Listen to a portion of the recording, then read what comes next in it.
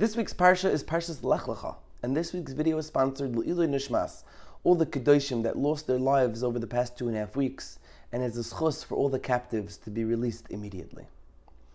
There's a famous pasuk in this week's Parsha that Yossi Green already turned into a beautiful song. Vayoytze oisei achutza, Kadosh Baruch Hu takes Avram Avinu outside. Vayoymer habetno hashamayma usvor es hakoychavim im tuchal lisparoisam.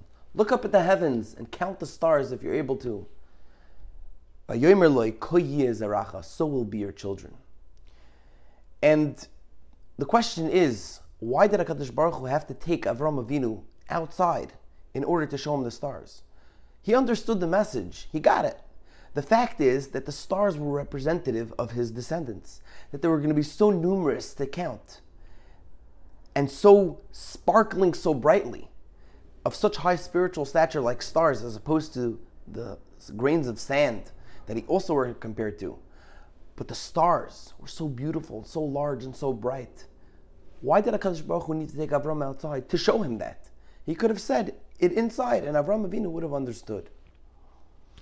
So there's an answer given by Reb Meir Shapiro of Yeshivas Chachmei Lublin and the founder of the Daf Yomi, whose yahrzeit is this week.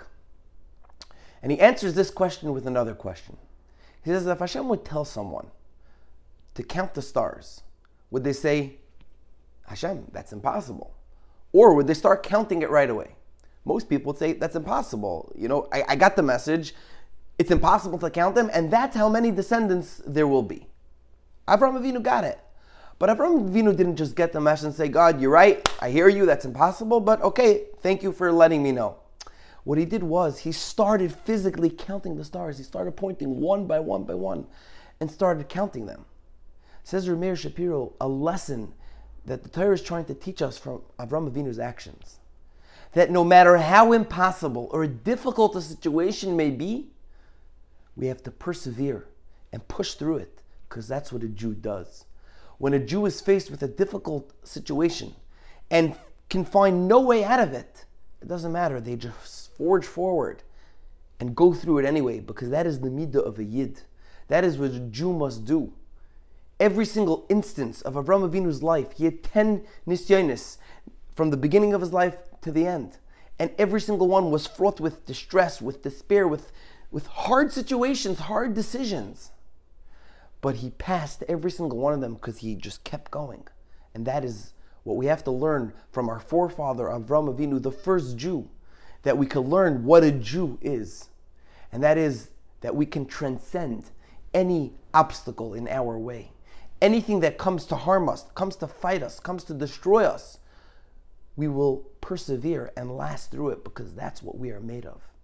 And that is the lesson that we learn from Avram Avinu. And in fact, this comes from Reb Meir Shapiro himself, who himself founded the Daf Yomi movement, which is such a major movement that nobody would have thought of it. But he thought of it, and he pushed and he persevered until now thousands and thousands of people are learning Daf Yomi every single day, because we persevere, we do what we have to. And that is also very appropriate to the current situation in Eretz Yisrael. We fear that there may be a ground invasion and there may be chas v'shalom more loss of life, but we have to realize HaKadosh Baruch Hu is our Father. He is controlling the stars in the heaven that He showed to Avram Avinu. He controls everything in this world. And we, the descendants of Avram, have to do our best in learning Torah, davening and tefillah, doing more chesed. And on the front lines, we will be zeiche to the coming of Mashiach Tzidkenu B'mher V'Yameinu Amen. Have a beautiful Shabbos.